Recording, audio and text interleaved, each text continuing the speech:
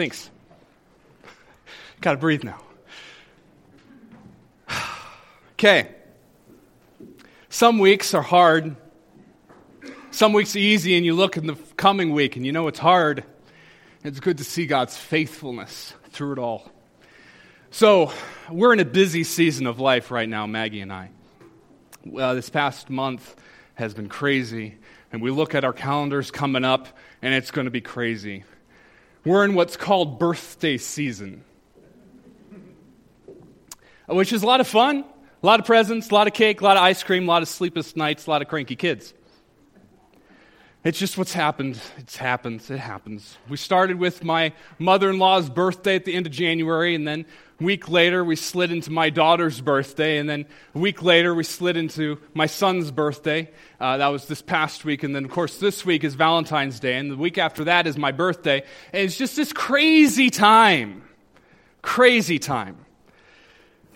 It's a time of celebrating God's amazing mercies in people's lives as we reflect back on the years that He has brought us through.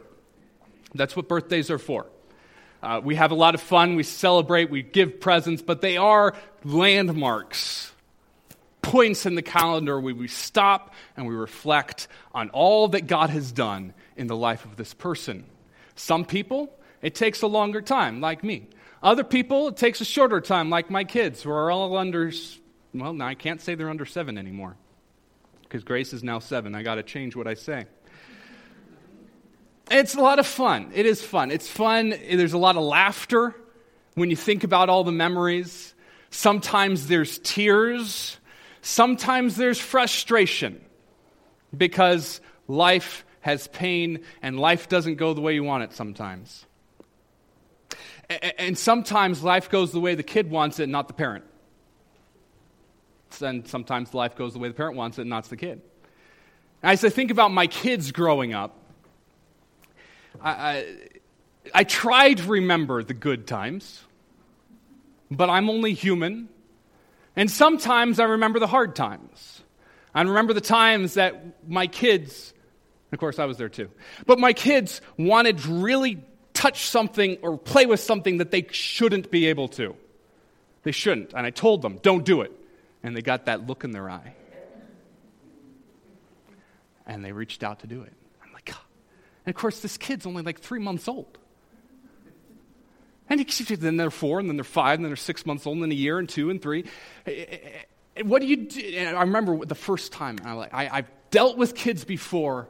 I know what you're supposed to do when they're in that mindset of, they're really young, you can't really discipline them well yet, and they're doing something they're not supposed to do, and they're just obsessed with that thing. And you pick them up, and you put them over there, and they just go right back over there. And you pick them up, and you put them over there, and they just go right back over there. It's like, what do you do?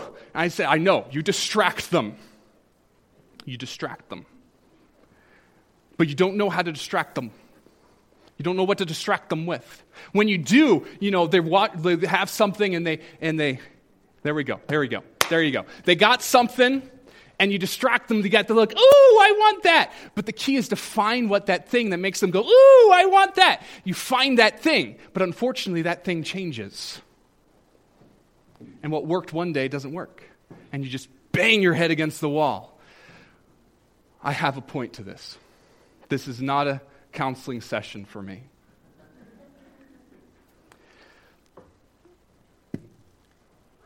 Yes, to distract toddlers from grabbing what they're not supposed to grab or playing with you find something that will bring their obsession from that thing to become an obsession to this good thing.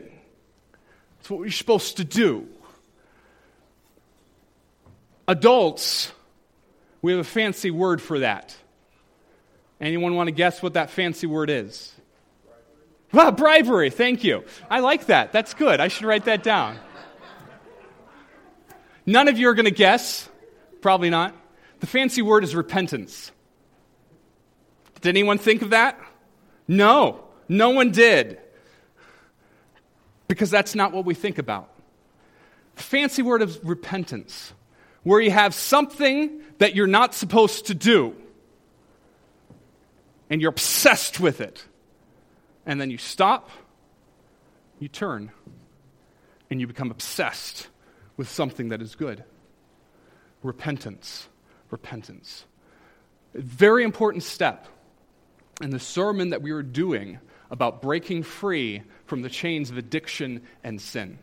Over the past month, we have seen that we are powerless in our own strength, that all of us are sinners, doomed to repeat our sin over and over and over again, that we are all addicted to something because we're turning away from God to this thing and saying, this thing will supply all my needs. It never does, but we think it does. And so we pursue it, and we're powerless to change from that and turn back to God ourselves. We've discussed how we must believe that God is the one whose power can fully restore us because he alone can do that. By faith, we must trust God with our life and will through the grace offered for us in Jesus Christ. That all of us must come to a point where we draw a line in the sand and we say, yes, I realize I'm a sinner and I can do nothing to save myself from my sin. My good works won't do it. My church attendance won't do it. My confession, my baptism, the fact that my family professes to be followers of Jesus Christ, nothing that will save me.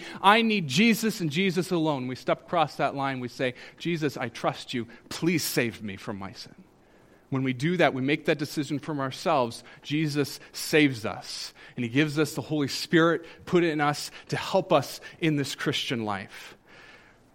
Knowing who we are, knowing that we desperately need God, and God is the one who is reaching out his hand to help us and to save us, we then look into a mirror and we make a fearless moral inventory of ourselves. We say, yes, this is who I am. This is the sin that I struggle with. This is why I struggle with that sin. We look in that mirror even though it's uncomfortable, it's painful, it's shocking because we don't truly want to see ourselves for the sinners that we are. But we look in that mirror and we say, yes, this is me. All of these steps that I've talked about are steps of believing the truth. Truth is what sets us free from sin and addiction. We must know the truth, we must believe the truth, but that truth must be acted upon.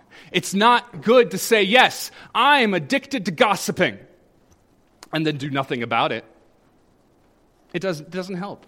We must believe the truth, we must know the truth, but then we must act on the truth.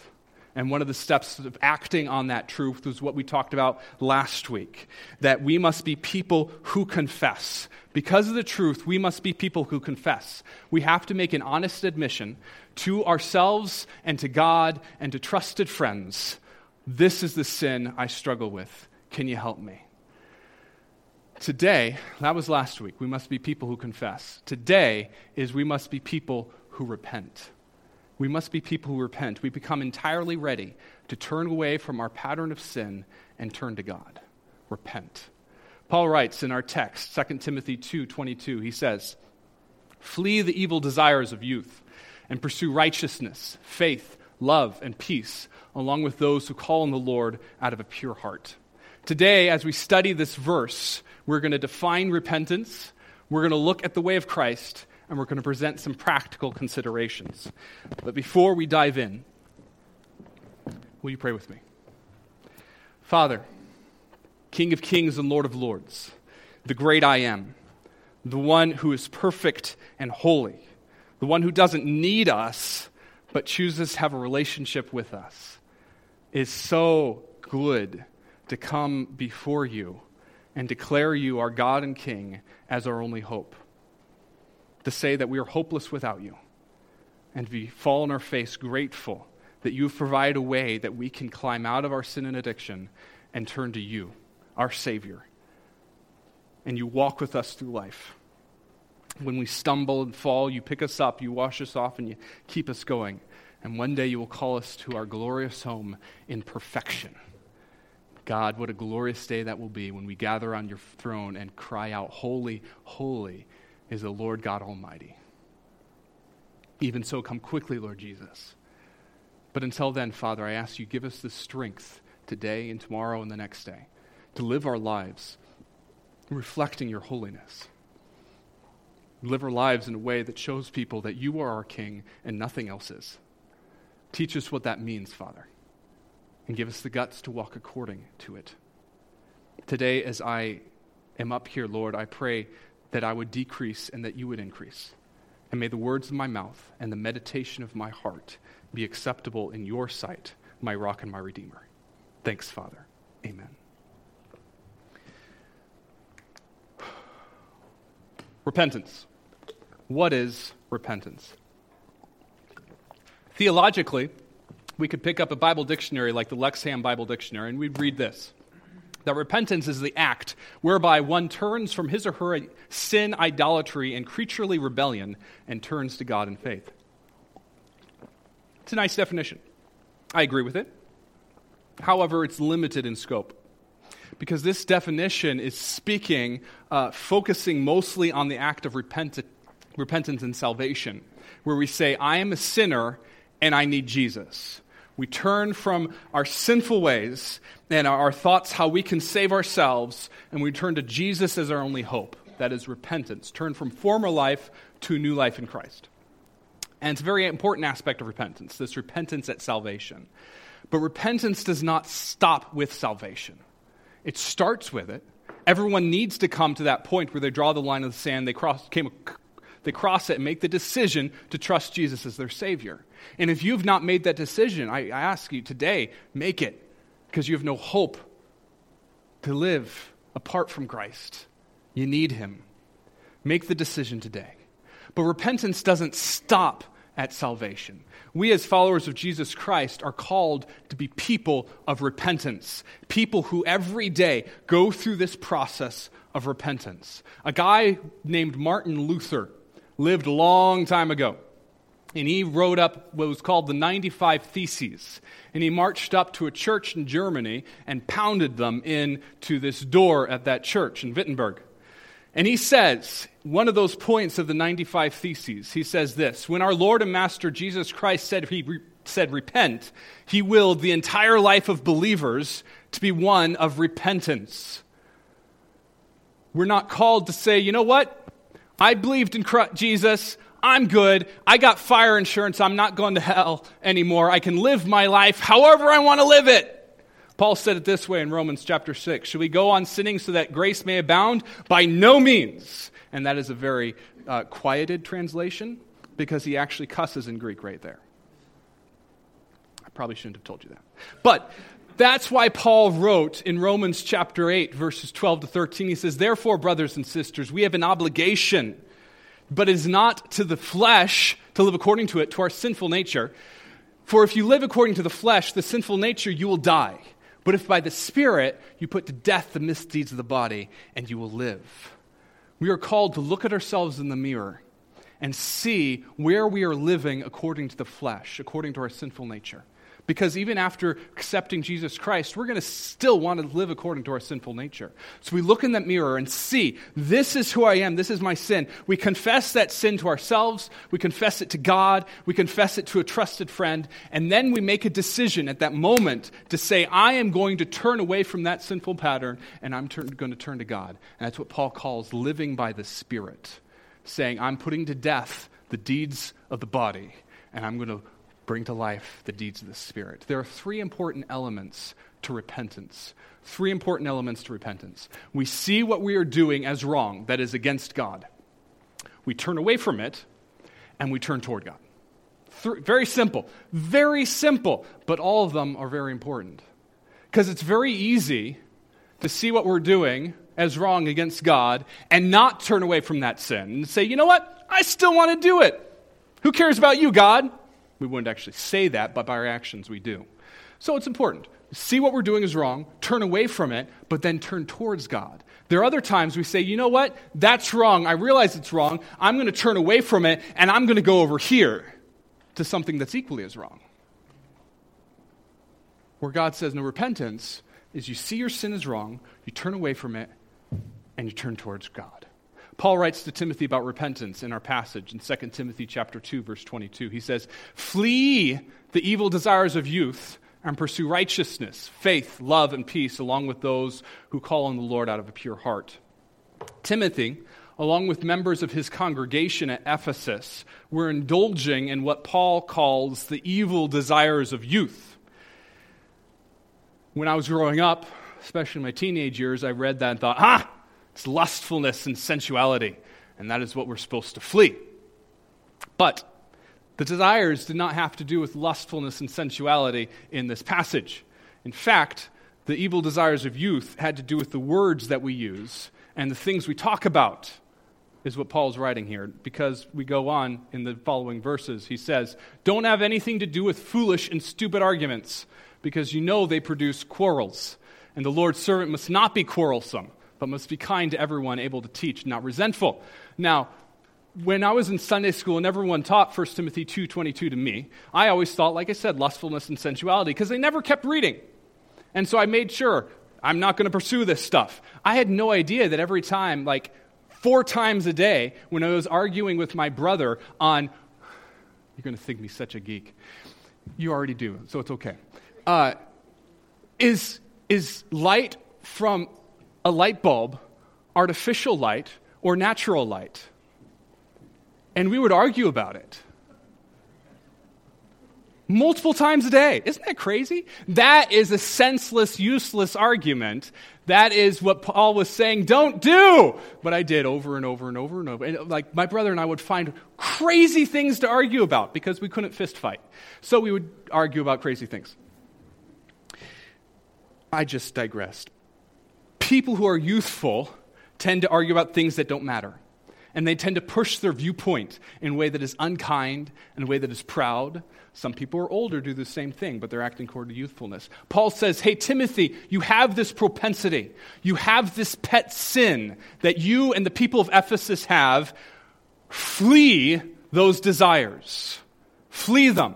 We have step 1. Paul says, Timothy, you see what you're doing, that it is wrong, it is against God. That's step 2. Timothy, flee from it. Turn away from it. Don't do it. You know it's bad. Stop it. And then we have step 3. Pursue righteousness instead. Faith, love, and peace, along with those who call on the Lord out of a pure heart. See the sin, turn away from it, turn toward God, toward the Christ way. Now notice that the thing that Timothy was to turn away from is correlated with the thing that he was to turn toward. The evil desires of youth were arguing about things that don't matter and pushing a viewpoint in an unkind, proud way. That's what Timothy was supposed to turn away from. He was supposed to turn towards righteousness, faith, love, and peace with fellow Christians. Take this sin out of your life and fill that spot with something else. If what you're struggling with, Timothy, is being proud and unkind, pursue righteousness, faith, and love.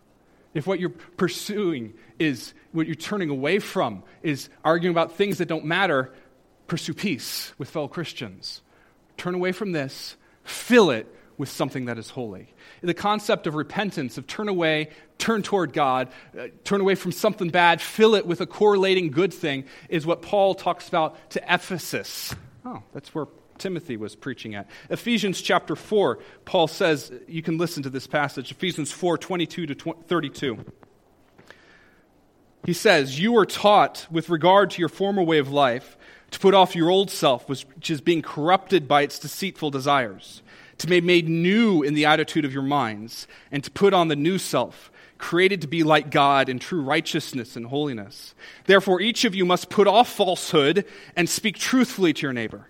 For we are all members of one body. In your anger, do not sin. Don't let the sun go down while you're still angry. Do not give the devil a foothold.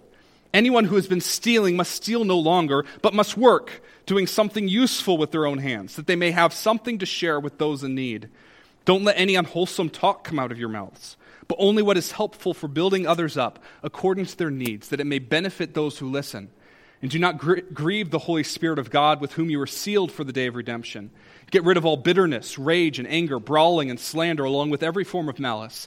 Be kind and compassionate to one another, forgiving each other, just as in Christ God forgave you. You can almost put up this line with a middle point, and you have the things that they weren't to do, and then corresponding the things that they were to do. Whenever we take something that is evil or sinful out of our life, it creates a vacuum in that space.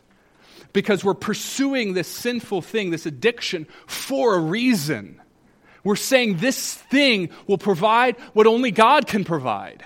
And so we say, no, I'm going to turn away from that, and in that vacuum it leaves, I'm going to fill it with a corresponding good thing that God is providing, where I can get what God says he's going to provide, everything right here from it. We take this and we go there. Each of these things, turn away from this, turn toward godly action itself. Repentance, we turn away from our pattern of sin, and we turn to God, pursuing the way of Christ. Now, to embrace repentance, we have to acknowledge a couple truths about this way of Christ. If we are to turn away from sin and turn toward the way of Christ, what is this way of Christ? We must know two things. First, that the way of Christ is good. The way of Christ is good. There must be something that compels us to turn away from a sinful pattern. As we've said multiple times before, we're pursuing this thing because of what it promises us. The alcoholic drinks because he thinks he will get something from that drink. It's providing something for him. And so he'll pursue it. It doesn't fully provide it. It only gives him a small taste of what he wants, and so he keeps pursuing it over and over and over again.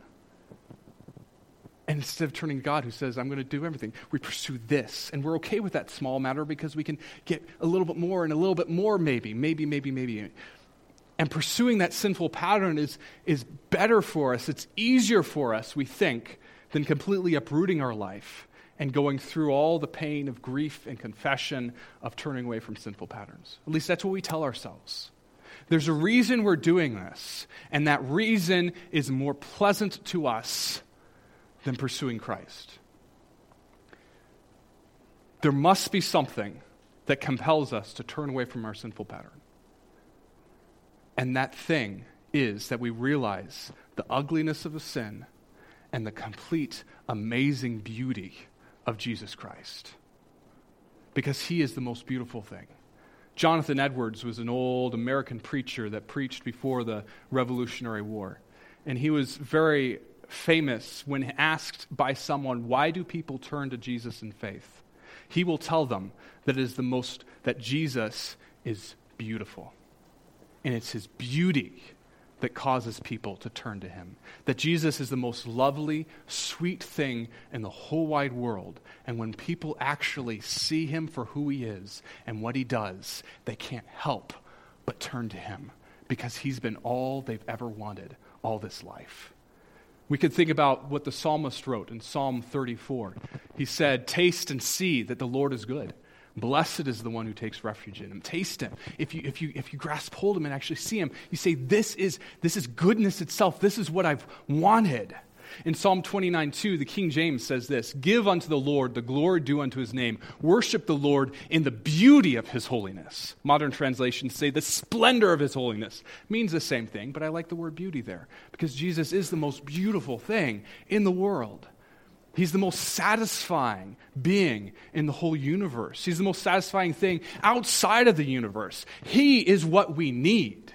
His way is complete goodness. His way is the way of life that we have never known here. The psalmist says in Psalm 84:11, for the Lord God is a sun and shield. The Lord bestows favor and honor. No good thing does he withhold from those whose walk is blameless.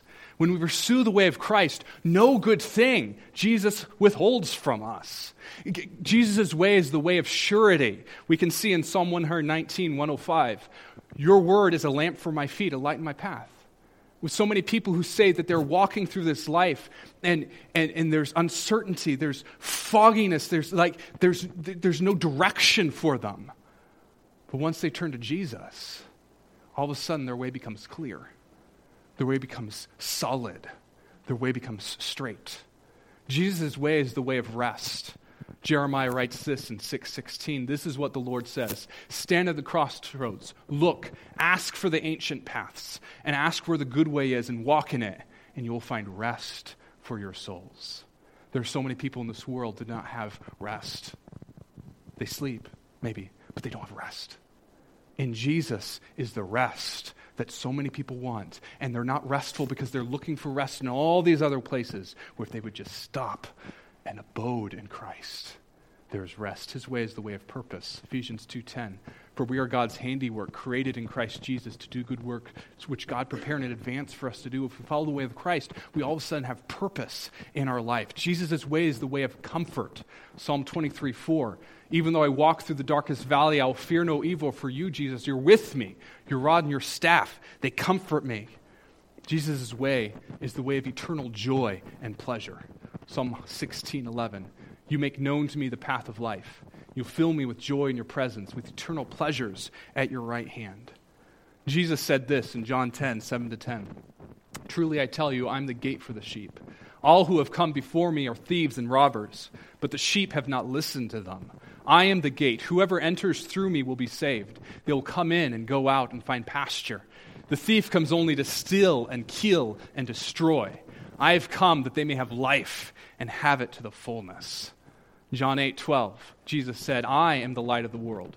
Whoever follows me will never walk in darkness, but will have the light of life. We all have experienced the path of sin in our life. We have experienced the pain that comes from it, the hopelessness, the darkness. We've experienced it, and we know what that path brings, and we still follow it. We know what sin says that it will provide, and it never does. But we still follow it. And Jesus stands over here saying, look, follow me. And all these things I promise are yours. If you just do it. If you just do it. The way of Christ. Ditching all those things and following Christ alone is good. Completely, sweetly, beautifully good. But not only is it good, but it is costly. It's costly. Very, very costly. To turn from a pattern of sin and turn to God and follow Christ in His way means that we must say no.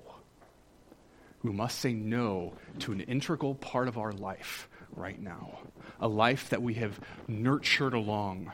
Maybe we've kept secret or rejoiced, but it's part of our life that we have valued and has given us something, and that's why we've kept it, and we must say no to it right now.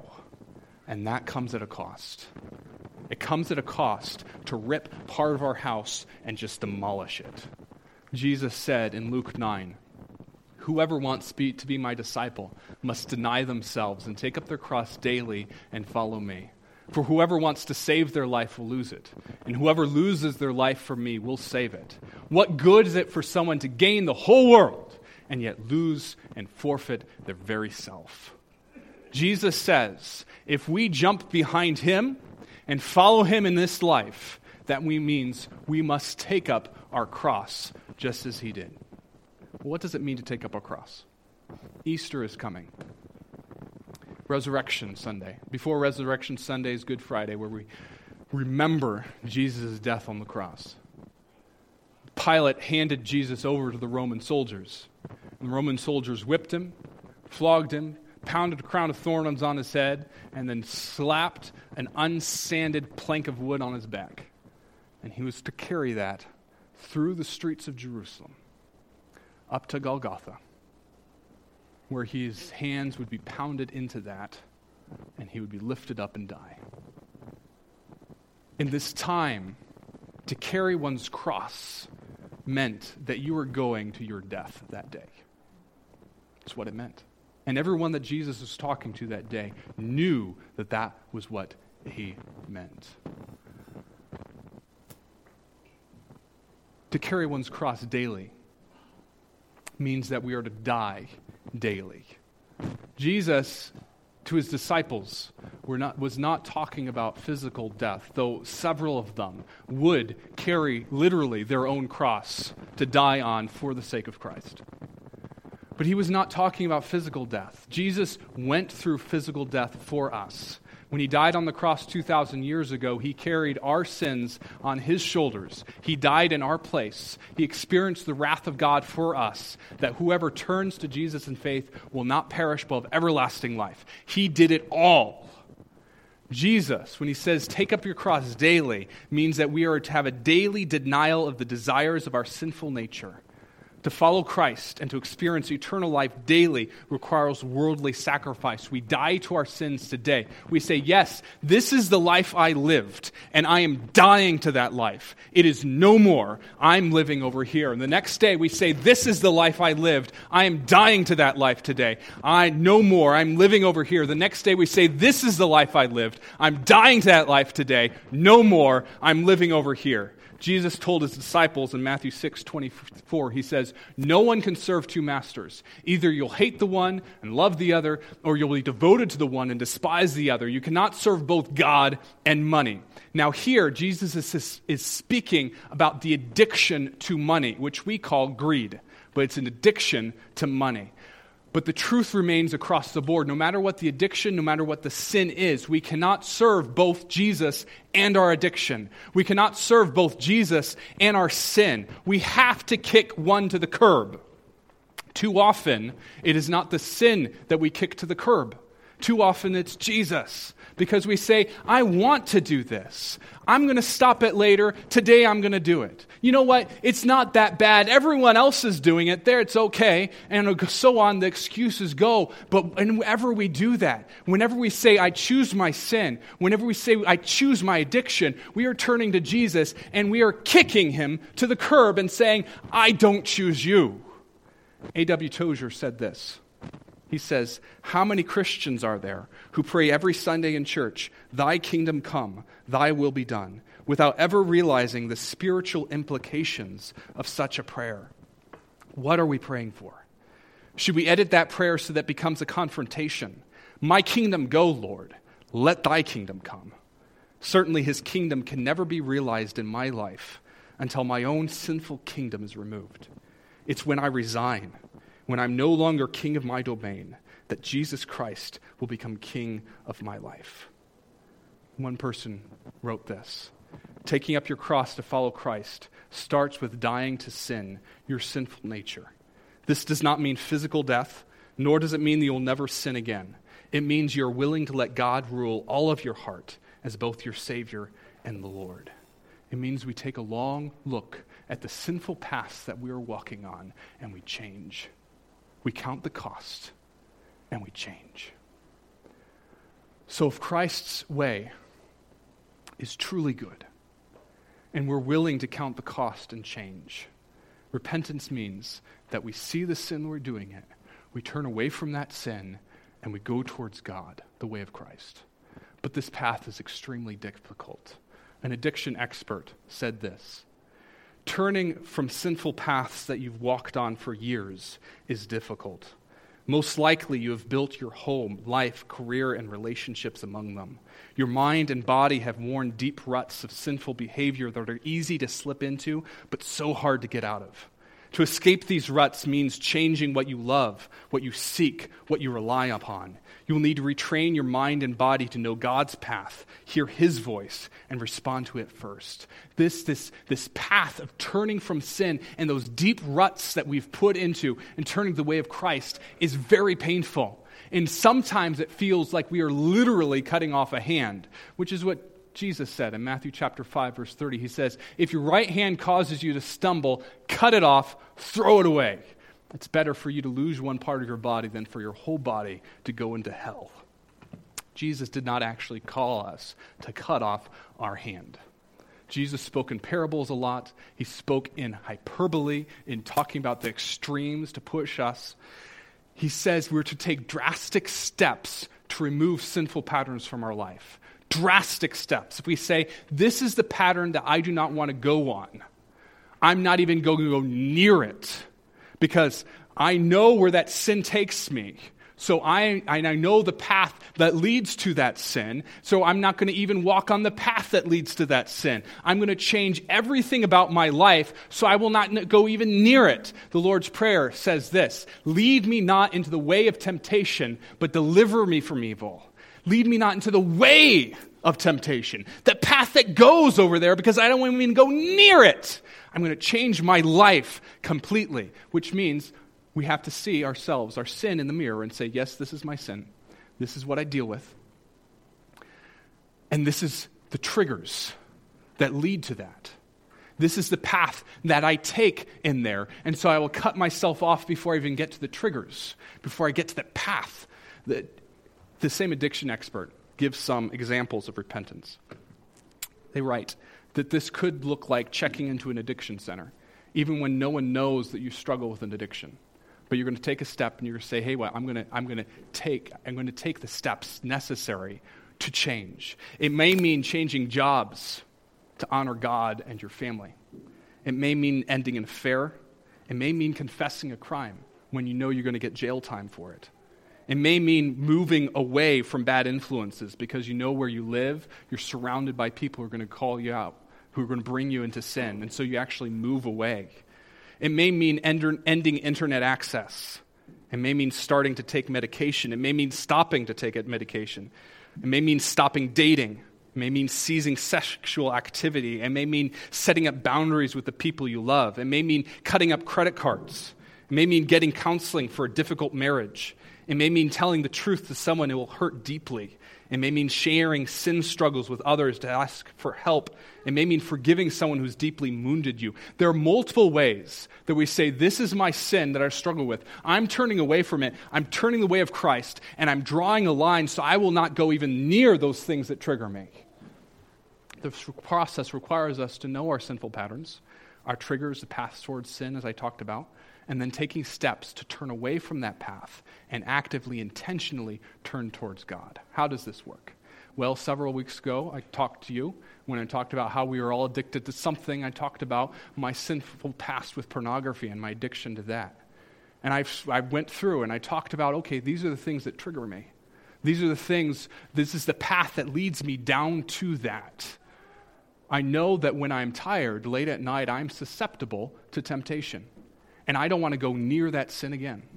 So on all my devices, my phone, my tablet, my computer, they're all Apple products. This is not an advertisement for Apple. If you're a Microsoft guy, that's okay. There's ways to do this. Apple just makes it easier. I'm not paid for this. Okay. But Apple thinks that I am Maggie's child. It's kind of weird. Don't think about it too much. Apple doesn't need to know. But they think that I'm Maggie's child. And so it's set up that at 9:30 every night, all of my devices shut down, except for texting, calling, working on finances, working on foreign languages, and watching The Chosen. That's it. It's the only thing I can do after 9:30 at night. Everything else shuts down. There's a code that we could put in if there's something we needed to do. Maggie knows the code. I don't, because Apple thinks I am her child. It's something I set up to say, I know this is my propensity, and I don't want to go near that past again. And so I am going to limit myself. Sure, it's a crimp. Sometimes, my goodness, there's things that I want to do after 9:30 sometimes, and I cannot do it. And it hurts. But I don't want to go near that temptation again. I have strong filters on all my devices. I got a strong filter on this church computer. And every single one of my devices and the church computer has a spyware software on there that takes pictures of my screens and sends it to my accountability partners. So anytime they can look up and say, yeah, that's what Peter's looking at. It removes my privacy, but I know, and therefore it stops me from going near that stuff. This process of saying, okay, this is my sin. This is what I struggle with. This is my triggers. This is my path that leads up to it. Works for anything. Any sort of sin, any sort of addiction. It works for pride. Works for people-pleasing. It works for gossiping. Works for gluttony, workaholism, substance abuse, anything. We see the path. We look at the triggers and we say, I don't want to go near that sin again. I'm drawing a line in the sand. I'm going to go 180 degrees and turn towards Christ and His way. We must be people who repent, who turn away from it all. We must be people who come entirely ready to turn away from our pattern of sin and turn to Christ. Father, thank you for being the God not only who called us your own and called us out of our sin to save us, but being the God who doesn't leave us as we are, but calls us to change, calls us to holiness. And thank you, God, that you created a process for that. Lord, help us to be people who fearlessly look at ourselves and say, this is me. and who have the guts to say, this is not who I want to be, and to make the steps, the bold, painful steps to turn to you and follow you in your holiness, your beauty, because you, Lord, are worthy, and you are the best thing that has ever happened to us. Thanks, Father. Amen.